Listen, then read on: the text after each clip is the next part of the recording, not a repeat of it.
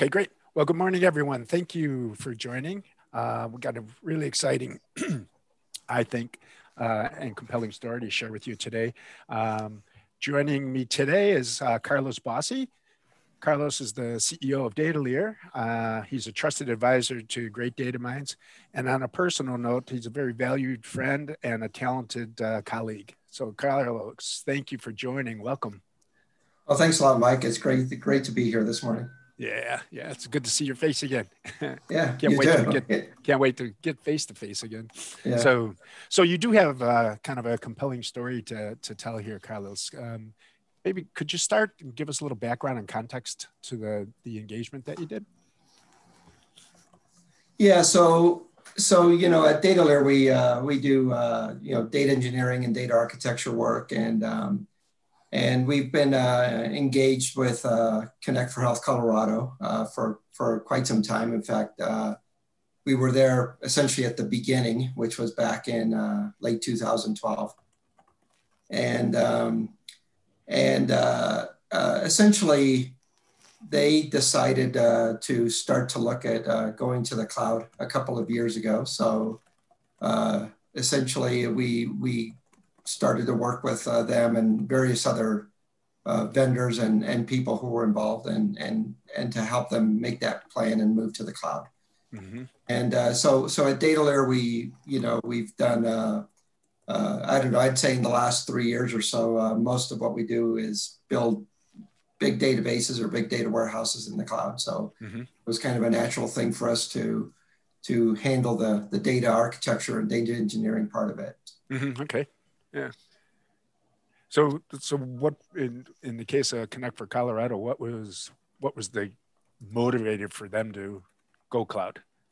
Yeah, so they when they initially built the system, and of course, if just so everybody's familiar with Connect for Health Colorado, it's Obamacare essentially in Colorado. So there was a mandate, back in, I don't know, 2011, 2012 to put this system together. And essentially at the time we put it together, they needed a federal data center to house the data in because of their requirements. So Mm-hmm. they housed it in one of the primary contractor was CGI, who won the initial bid. And so they housed it in CGI's federal data center down in Arizona. Essentially, they came to a point where a couple things happened. I think that contract was going to finish and either need to be renegotiated or something new put in place. Mm-hmm. And then also the thought was that if we're going to make a change, well, why not look at making a change over to the cloud? And because it'll give them a lot more flexibility, agility, maybe bring some development in-house, be able to do more. Okay. As opposed to being housed in the vendor's data center. So they started to look at that. A CIO came in at the time, a new CIO who had that idea, Kelly Guthner, and then also there was a lot of things that came together, I guess, at the same time to make this happen and to make them think about doing it. Kind of a tipping point, inflection point. Yeah. And Connect for Health has a difficult, it's not like a private business where a private business might decide to go over to the cloud and do it a little bit at a time or do it their own way. They don't have the ability or the authority to do it their own way. They actually have governing bodies like CMS and other federal agencies that oversee them. Mm-hmm. And they have to get authority to make a change like that. Okay. And it's a lot of work, a lot of audits, a lot of documentation, a lot of things for them to do to get the authority. Mm-hmm. So there's a big compelling interest in getting it only once, right? Like for example, I wouldn't want to do it today, then 6 months from now do it again because of the cost and the time it takes. So. And essentially what they're doing is they're asking to change the security boundary of the data. Once the security boundary of the data changes, that authority must be provided by those governing bodies. Oh, okay. And So in making this change, they decided we can ask for it once, make the change as a whole, and then we're done with. As opposed to a private company might have said, "Hey, we'll put an application out in the cloud. We'll put a database out in the cloud. Mm-hmm. Dip our toes in a little bit. 6 months later, we'll do another one. Then 6 months later, we'll do another one." They didn't really have the ability to do that very easily. So the idea was that if they were going to do it, they were going to do it once. And so it had to be planned to be a full, not just a full lift and shift, but just a full migration altogether. Wow. So you did a big bang. Yeah, big bang. Yeah, exactly. So yeah. Go ahead. Oh, go ahead. I was just curious that did you do, as part of that lift and shift, did you do as part of the big bang move, did you do lift and shift or did you re-architect? Yeah, so initially the thinking was it could only be a lift and shift because of the amount of work, the difficulty, the complexity. Don't introduce anything else that makes it harder. But as time went on, that actually changed. And it was thought, let's also re-architect some things. Let's also change our key applications. Let's change our key data models. So and they ended up actually refactoring and recoding a lot of their certainly their core shopping application that people use online. Mm-hmm. There was a lot of changes to that, as well as other areas. So that gave us the license or the ability to make changes as well. And so on the data side, especially on the BI side of things, we actually refactored everything. We changed ETL tools. We changed the database. We went from Oracle to Snowflake as a data warehouse engine. Uh-huh. Previously, the BI systems all ran off Oracle databases, as well as the applications. The applications were moved to Postgres. The BI databases were moved to Snowflake, and then we introduced Matillion as an ETL tool as well. And of course, Matillion is not available on-prem. Mm-hmm. It's only in the cloud and built for the cloud. And so we decided that we would replace Informatica in the cloud with Matillion. And so because of that, and again, Matillion having a different paradigm as to how it works, as opposed to a tool like Informatica, there was certainly a fair amount of re-architecting and refactoring to make that work. So it wasn't a lift and shift in the end. It ended up being a modernization of all tools and what is used in the cloud. So swapping out Informatica and Oracle to Snowflake and Matillion, must have been a cost play in there somewhere, huh? That was part of it. Initially, when Connect for Health purchased Informatica, they purchased, I would say, a limited set of tools and connectors because of the cost. Informatica,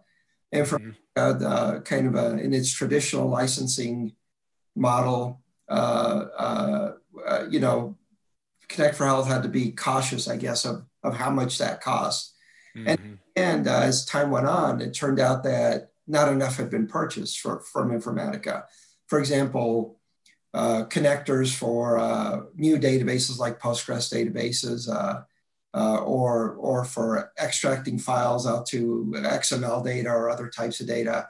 They were limited in how they could do that because the full Informatica suite had not been purchased. Connect for Health isn't a Fortune 500 company. In fact, it's not a big enterprise in that sense. Mm-hmm. So didn't have the people, didn't have the infrastructure to really support it, and didn't have really the means to purchase everything, and yet still paid an annual support cost, right, to keep the lights on and keep things running from Informatica. Mm-hmm. It turns out that we could replace Informatica with Matillion. And even though Matillion was new, Matillion has a usage-based model, right, essentially. And we could run Matillion at a lower cost than we could run Informatica, just paying the support cost, the annual support cost. Mm-hmm. At the same time, with Matillion, we would have all the connectors we needed. wouldn't have to purchase anything extra. We would be able to connect to SQL Server, Postgres, Snowflake, whatever we wanted in that sense, ingest any type of file, that sort of thing. And then we would also have, I think, a system that was easier for their people to work with, to get up to speed on, and to get going on, and that sort of thing. So I think from that point of view, cost was certainly a big part of it, and getting something easier to work with was another part of it, and then also being able to get Matillion as a full suite, as opposed to Informatica where Connect for Health didn't own everything yet. It made it more viable as well. So I'm sensing there probably was some retooling of skills, or an opportunity of retooling of skills. If I'm not running Oracle nodes and I'm not running Informatica nodes, and applying patches and all that kind of stuff, was there any shift in roles and responsibilities that the company realized? No, not really. I mean, mostly what we had was people who did this work were already they were, I guess you would say, former Informatica developers or former Informatica engineers who had Informatica experience. So they were looking at Informatica processes and then refactoring them and converting them over to Matillion and trying to get the same results.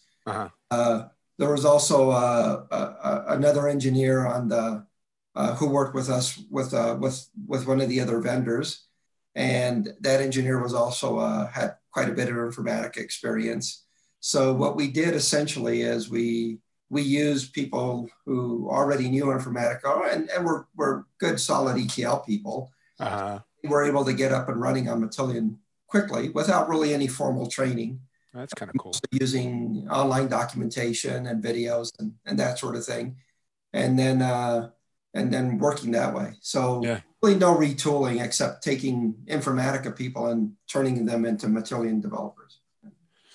All right. So if I get this right, you migrated and re-architected the data warehouse analytics environment, data environment, and then you also refactored the operational application, the shopping app. That's right. Yeah. What drove you towards that? So we were involved in that as a company only partly because that was a bigger effort.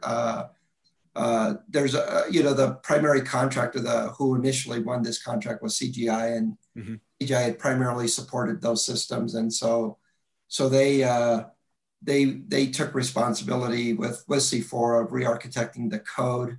We helped with redesigning the database and redesigning the database model that supports the new application. And so the reason they decided to do that was because essentially Connect for Health ran. They really have two important processes. One is what they call eligibility, which is, are you eligible to use? Are you eligible to be to enroll with Connect for Health and to get the subsidies and other benefits you get from Connect for Health? So the determination process that lets you know whether you're eligible and what you're eligible for. And then there's another process, which is, now I want to shop for insurance. I want to get my insurance plans, and I get to see various carriers' insurance plans.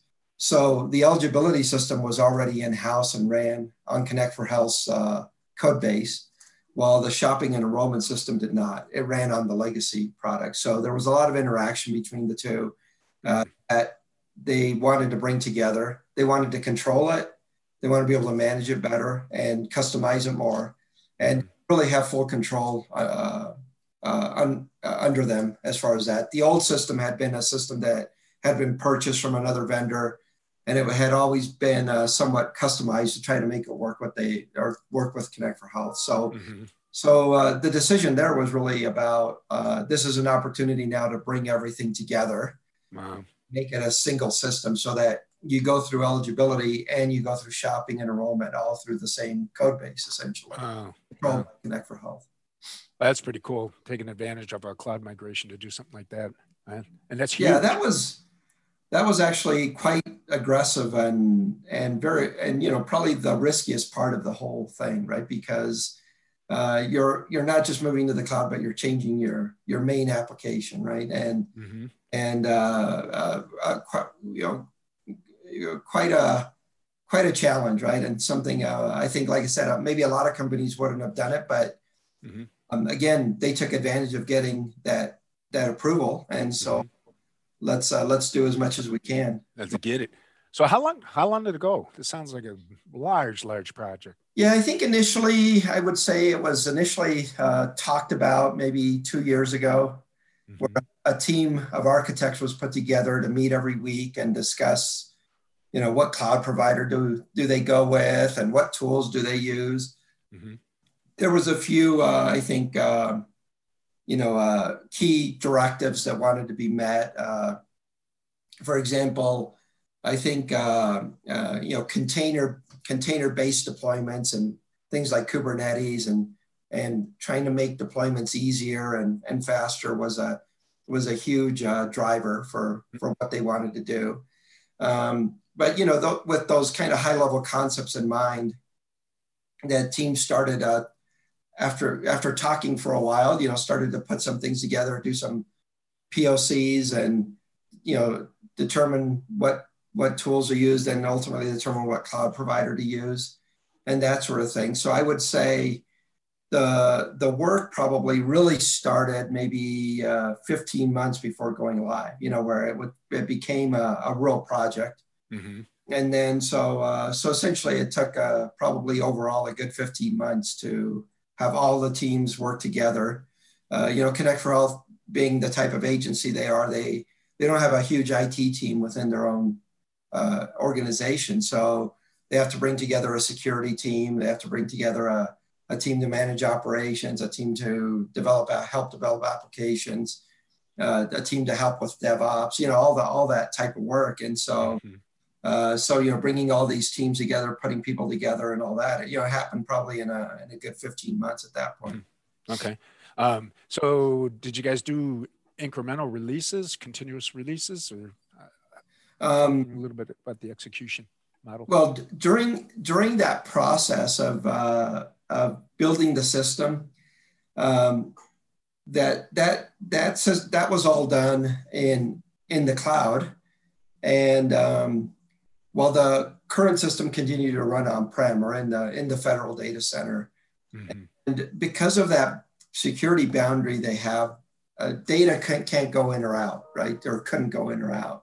So essentially the new system was being built, to be the production system, but without production data. And so at that point, continuous release, as all the modern development processes were put in place in the cloud. But again, it was still with what we would call development or test data at that point. Mm-hmm. Mm-hmm. And essentially, once that authority was given to move data over, that happened, and then, but that only happened maybe a month before, maybe 30 to 45 days before actually going live. So there wasn't much time in the cloud to work actually in a real environment with real data. Mm-hmm. One of the hardest parts of all this is in another environment, I might have that license, and here we just didn't. Yeah, you got some regulatory constraints that you had to work through. Yeah. So what was your aha moment? Did you have a few? What were some of the big realizations and ahas? Yeah, I think a few especially on the BI side, for example. When we were first looking at what data warehouse to go to and what ETL tool to use, I think the decision had been made after kind of competing with the cloud providers, the cloud provider to use, and then we were trying to decide, well, should we use Snowflake or not as a data warehouse tool? And there seemed to be several advantages to Snowflake for the organization in this case. And then the fact that Matillion would work with Snowflake was another big advantage that came. And I think in the end, it turned out that those choices were good because they were simple, right? And what I mean by that is that those tools simplify what we've been doing for years in ETL and in data warehousing. There's less knobs to turn, less things to manage, less, you don't think, for example, you don't think much about backups. You don't think much about connectivity. You don't think, you don't have to install much, things like that. Mm-hmm. They're out of the box, they work. And I think an organization like Connect for Health really benefits by something like that. Being, again, don't really have a big IT department, don't really have much of a, they've historically not had much of that in place. And often it was left to an external company. And I think something simple needed to be in place for them, because now they're the type of organization that needs to spend all their time either analyzing data or producing reports. And often what they have to produce are regulatory reports or compliance reports. So, so they need to spend their time doing that, not thinking about how is the data getting from here to here? How's the data being backed up? Mm-hmm. The simplicity of it was really shown when we started to engage with the Connect for Health people. Mm-hmm. And you could see that they looked at the system and they said, yeah, this is a lot simpler than what we were doing before, Yeah, so you were executing in agile mode.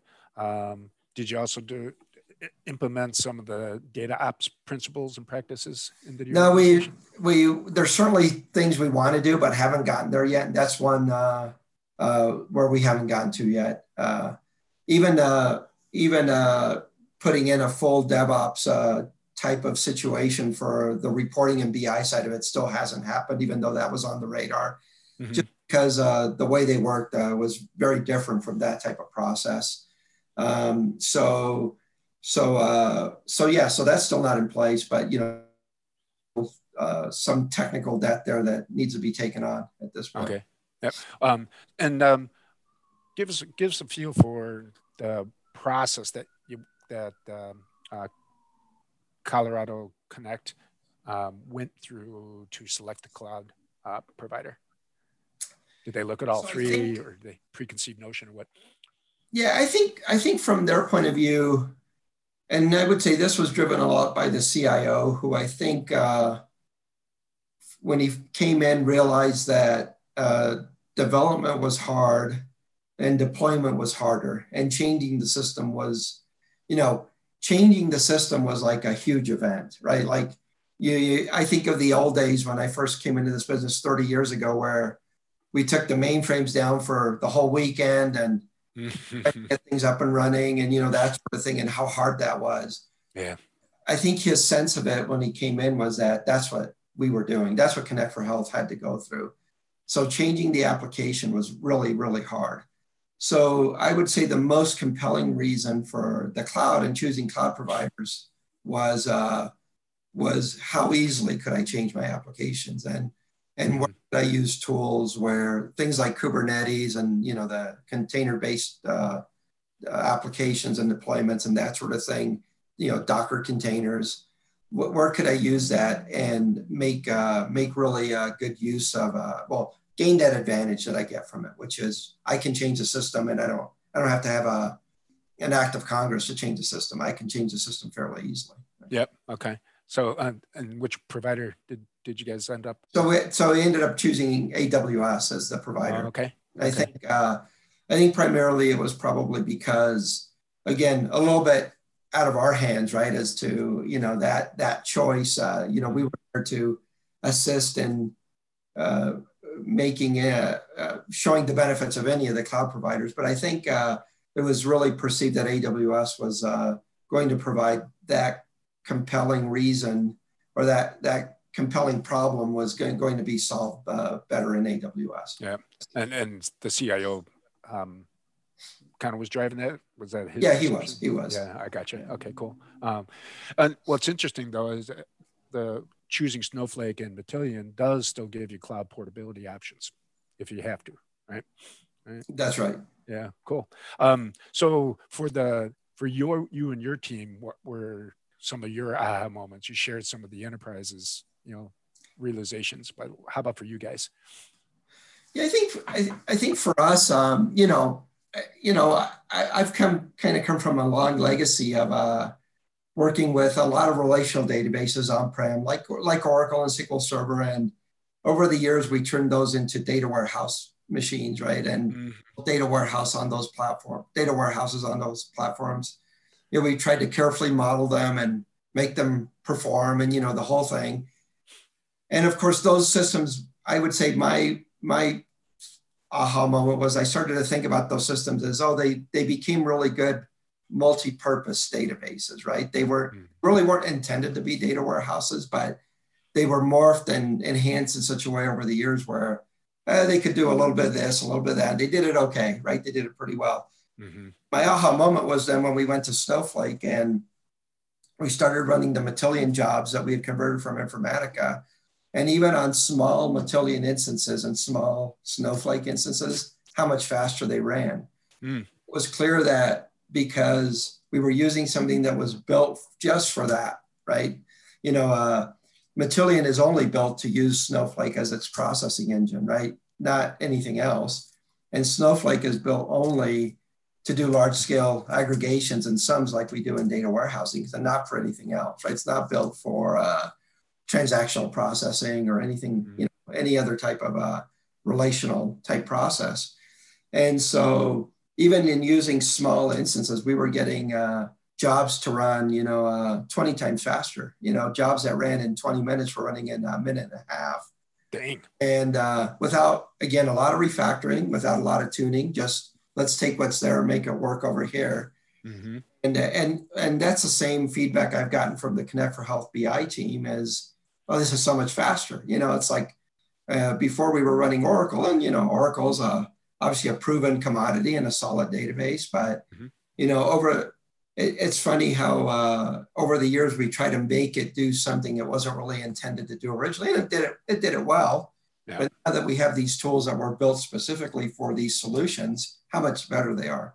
They're faster, easier to work with, and they're built for us, right? They're built so that we can spend time analyzing data and not managing it so much, right? Yeah. Gosh, I so remember, my data architect days, trying to, working with the DBAs to design a data model that would work in spite of the darn database. Yeah, exactly. Well, I'll tell you what a great example of that is, and this might be getting into a little too much detail, but in the last year and a half, 2 years, there was a lot of struggle with some of the ETL jobs running every night and succeeding, and partly because of often transaction log failures. The log would get too big or fill up, run out of space. And of course, in Oracle, if I'm rebuilding a table every night, let's say that's not even huge in today's world. Let's say it's 10 million rows, but it has to be rebuilt from scratch every night. Well, again, you're hitting the transaction log very heavily in Oracle. And if other things are happening at the same time, you could have problems. And often you'd be sitting there trying to move jobs and schedule them at different times, or, things like that. Yeah. And with something like Matillion and stuff like that, almost completely goes away, right? You don't even think about that, right? It's like, is a transaction log full on Snowflake? I don't know, and I don't even know what it does and how it works, right? Right. So that type of management and that type of process. Now all you have to worry about is, did I get the process right? I don't have to worry about, will it run? Won't it run? How do I schedule it? How do I break it up into smaller pieces to make it run? Or that kind of thing, which you spend a lot of time doing, right? And Connect for Health was bumping into those issues and, hitting issues and problems. And, sometimes you might think, okay, it's a space issue. Well, let's add more space. Well, in those old on-prem legacy environments, that wasn't that easy either. And right. Very costly, right? So, So again, with these tools, we don't even think about space, right? We need more space. It's just there. Yep. So let's talk a little bit about the Postgres. Gosh, easy for me to say, the Postgres decision and the experience there. Yeah. So I think that was, again, as a replacement for an Oracle transactional system, right? Postgres, and just to be clear, what was chosen was Postgres Aurora, right? So in Oracle or in AWS, you have several flavors and choices of Postgres. And so Postgres Aurora was Postgres rewritten by AWS to handle transactions differently, right? To handle transactions at a higher volume, and to essentially use version-based transaction process. So when you go to Postgres Aurora, you go there because you're going to get good high volume transactional database engine without a lot of contention because of the way they recoded it. And so that seemed to be as good a choice as any for moving Oracle over there and getting out of the Oracle umbrella. I would say is that was also somewhat of a directive is let's get out of the Oracle ecosystem. So we could have gone to Oracle and AWS or Oracle RDS, for example, in AWS. That wasn't really one of the options. So it was like, what other transactional relational database can I go to that will be similar to what I already have? Yeah. And so Postgres Aurora was a logical choice in that sense because, again, Postgres, solves the same problem, but Aurora itself then allows you to run at a high volume and without contention and blocking and locking because of the way it's been rewritten. That's cool. So high volume and low latency, huh? Yeah, that's right. Yeah, that's right. If you ever look at how Aurora works, it actually writes every transaction 6 times, right? Which seems like, but it's doing it to three different clusters and with 2 machines each. So essentially, it has a voting system in place where once it's updated on 4 of the systems, it says it's good. But they don't ever contend with each other. All they do is create a new version of the data. And once I have that new version of data in place, right, I'm not in the traditional system where I'm updating a page and then that page I need to have that exclusive access to that page, and I'm going to block everybody till I have that when I have that access and that sort of thing. So essentially. What they've done with Aurora is made it a high volume transactional system with less contention. On the other hand, that makes it not a BI system, right? It makes it a data warehouse system. So it made it logical at that point to split. And of course, that's the beauty of the cloud, right? When Connect for Health went live, and mostly about 10 years ago, started thinking about where to go with it. When they bought Oracle, they bought Oracle. You do everything on Oracle, right? You for transactions, you own Oracle for data warehousing, you own it for reporting because you paid a lot of money for it, and that's what you're going to use. In the cloud, you choose the right tool for the solution that you're looking for. And in this case, it made a lot of sense to take one set of Oracle databases and go to Snowflake, another set of Oracle databases and go to Postgres. Essentially, that's what happened. So sounds like the cost savings are there, tangible as well as intangible. They are, yeah. What did they do with the savings? Did they repurpose it or reinvest it somewhere else? Well, I think essentially the investment is in new things in the cloud that weren't there before, right? On-prem, like I was saying earlier, there's a lot of I think they're using Rancher for Kubernetes, and there was a refactoring of the Oracle Fusion middleware software into MuleSoft, and so other costs were incurred in different places and so absorbed in other places. I think in the end, the thinking is that this system and the expectation is that it will be cheaper to run in the cloud. I'm not 100% sure that's been realized altogether yet. I can look at BI and say it's cheaper to run, especially cheaper to enhance, right? If we were at a point where we needed to get a new Oracle license or a new Informatica license for some reason, make it much more expensive than where we are now with them. Yeah. So on the BI side, it's definitely cheaper. I don't know that the verdict is out yet altogether on is it cheaper altogether. I think the expectation is that it either will be or already is, but certainly it was the expenses that were, or money that was saved was put into the modernization other places. Yeah, and now they can be more responsive to market changes, and they're getting value. That's right. They're getting more value. Yeah. Hey, Mike. Yes. Hey, So did they just dive right in, or did you go through some type of prove it process with an MVP, or how did that work, Carlos? Yeah, I wouldn't say there was a formal MVP. I mean, there was POCs, for example, somebody would a topic would be about Kubernetes and Docker-based deployments, and what are we going to use for that? And then an architect would go off and review what was there, maybe provision it in one of the cloud providers, see how it works, see what the cost was, that sort of thing, and put a POC together and say, it looks like it's going to work for us, or well, that happens with Postgres. Let's spin it up. It's easy, so easy, right, in the cloud. Let's spin it up. Let's put some data out there. Let's build our schema out there and see what it looks like, that sort of thing. So typically the cloud providers love this kind of story where, an Oracle app, Informatica app got migrated using their services. Did AWS provide any kind of motivation around funding the MVP? I'm not sure I can speak to that. Say that. Okay. Yeah. Okay. I don't know that I know that there was conversations about things like that. Mm-hmm. I think it's important to say that initially, the three major cloud providers were in play. Google Cloud, Azure, and AWS, and part of the reason was for, let's see where it runs better, but there was also that thinking that maybe we can negotiate a little bit better, right? Mm-hmm.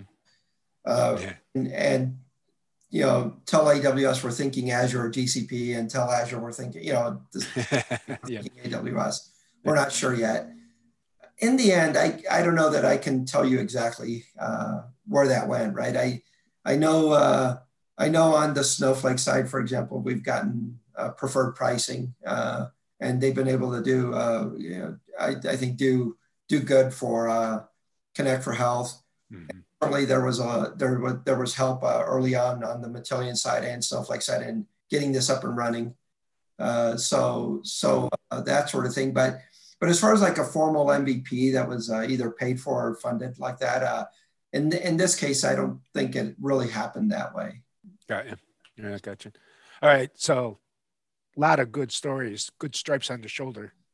Tell me, if you had to do this engagement again, what things did you learn that you would do differently to reduce the stripes on your back?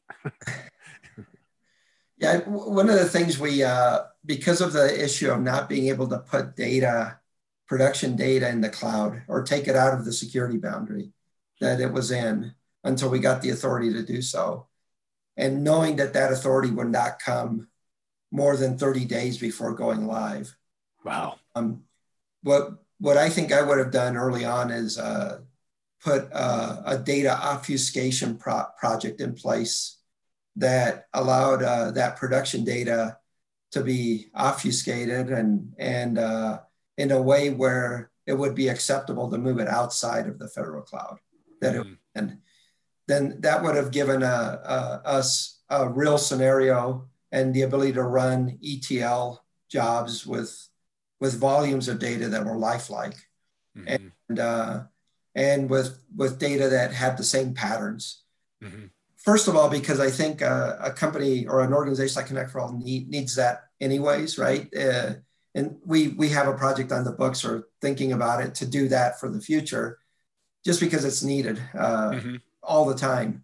But certainly for this exercise of moving over to AWS, not having access to that real data was a huge impediment. I think in the end, it would have solved a lot of problems earlier instead of waiting to the end to see some problems we didn't see otherwise. Yeah. Did you feel those or experience those problems in the building out of the Postgres app database as well as the BI solution? Both, both. Because going into Postgres, we needed to run a conversion, right? Because mm-hmm. we weren't just migrating the data to Postgres one for one and to the same schema. we were actually migrating it to Postgres, then having to run a conversion to support the new application, the application that was being developed. Again, a lot of difficulties there because the application was in flight, right? It was being developed up to the last moment, right? So you never know what your landing spot really is going to look like. But being able to run that migration and conversion process with real data would have been a huge advantage, or more lifelike data. On the BI side, same thing, right? A lot of things we were running needed to have data that was coming from carriers, for example, that matched up with data that we had. The UAT systems just didn't have that type of data, or the testing systems. And so having the ability to have more lifelike data would have allowed us to certainly have more confidence in our testing early on in the process and in our migration process as well. That is a good, compelling best practice to share. Yeah. I agree. One last question. I'm getting more intrigued with the fact that you did the operational app as well as the BI platform. Did you do like a mass migration of existing operational data into the Postgres app? Or how did that migration happen to the essentially that's the way it happened. Because of the timing and not being able to pull data early, until we got that authority, we put together a plan that said when we got the authority, we would start pulling data that was collected in that system but not updated. And the reason for that is because a lot of data from outside agencies comes into that system, but it's just sitting there, I guess I would say, to be referenced if needed, but not updated. So much of that data was actually comprised of bigger tables in that database. So we put a plan together to say we can start moving that data ahead of time because it won't get updated later. There will be a delta of new data coming in, but it'll be smaller, not 7 years worth of data at that point. So we put together a plan to migrate that data early, then to migrate only the data we needed at go live. And so then that way, a smaller piece of the pie at the moment we flip the switch would have to be migrated over to get the system working. And then there was another set of data that could come afterwards. Data that was historical in nature, that sort of thing that had been archived, so it was really split up into 3 different processes. So at the time we went live, while it was still a large amount of data because all the core shopping and eligibility data had to be migrated at the time, it was still a subset of everything, probably not more than 10 or 15% of everything that needed to be migrated. Oh, that's cool. Nice triage approach there. I like that. Yeah. Oh, that's awesome. What a great story. I got to tell you what, Carlos, I'm always amazed at the talent that you bring together and the approaches that you find. So, hey, Mike. Yes. The obligatory human question. Did you run into any transformation issues with the team, or resistance to the change?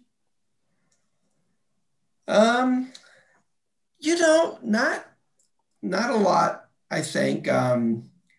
I think in general, everything was pretty well received because people had been struggling so much, right? So the team's small, right? Especially on the BI side, smaller team, a big backlog of work, right? And so just struggling often without what I would say visibility into the problems or the ability to change them. And I think in this new model, much of that has been resolved, right? They have so much more visibility into the data, and they have so much more visibility into how the process works, and then have the ability to change it. So I think the fact that they can actually, not that we want them to do this all the time, but the fact that they can go out to Snowflake and actually run, they're under the gun, here's a good example. They're under the gun to put out a report that has to go to a government agency by 5 o'clock today. and they're running it and it's not right. They need to run through a few cycles of it to get it right. And they can go out there and spin up an extra large Snowflake data warehouse and run that report. So instead of it running in 25 minutes, now it's running in 5 minutes, and they get their cycles much faster. That was completely out of their hands before, right? And that kind of thing, while probably is a transformation problem often with like a DBA, somebody who manages the system, right? The fact that a user or an analyst is spinning up a data warehouse, right? In today's world, that happens, right? And it's so the users of it, I think, saw the benefits and were kind of, the ones suffering a lot. The fact that Connect for Health didn't have any on-prem people or any people within their organization where, for example, it made their job go away or it took a responsibility away from them. We didn't bump into that. For example, if they had an on-prem, or not, I keep saying on-prem DBA, but let's say an organizational administrator managing that, you may have had some resistance. But I think the people that this was delivered to all saw the benefit, right? So I think from that point of view altogether, really well received. In sense. I think on the application. Oh, go ahead, Mike.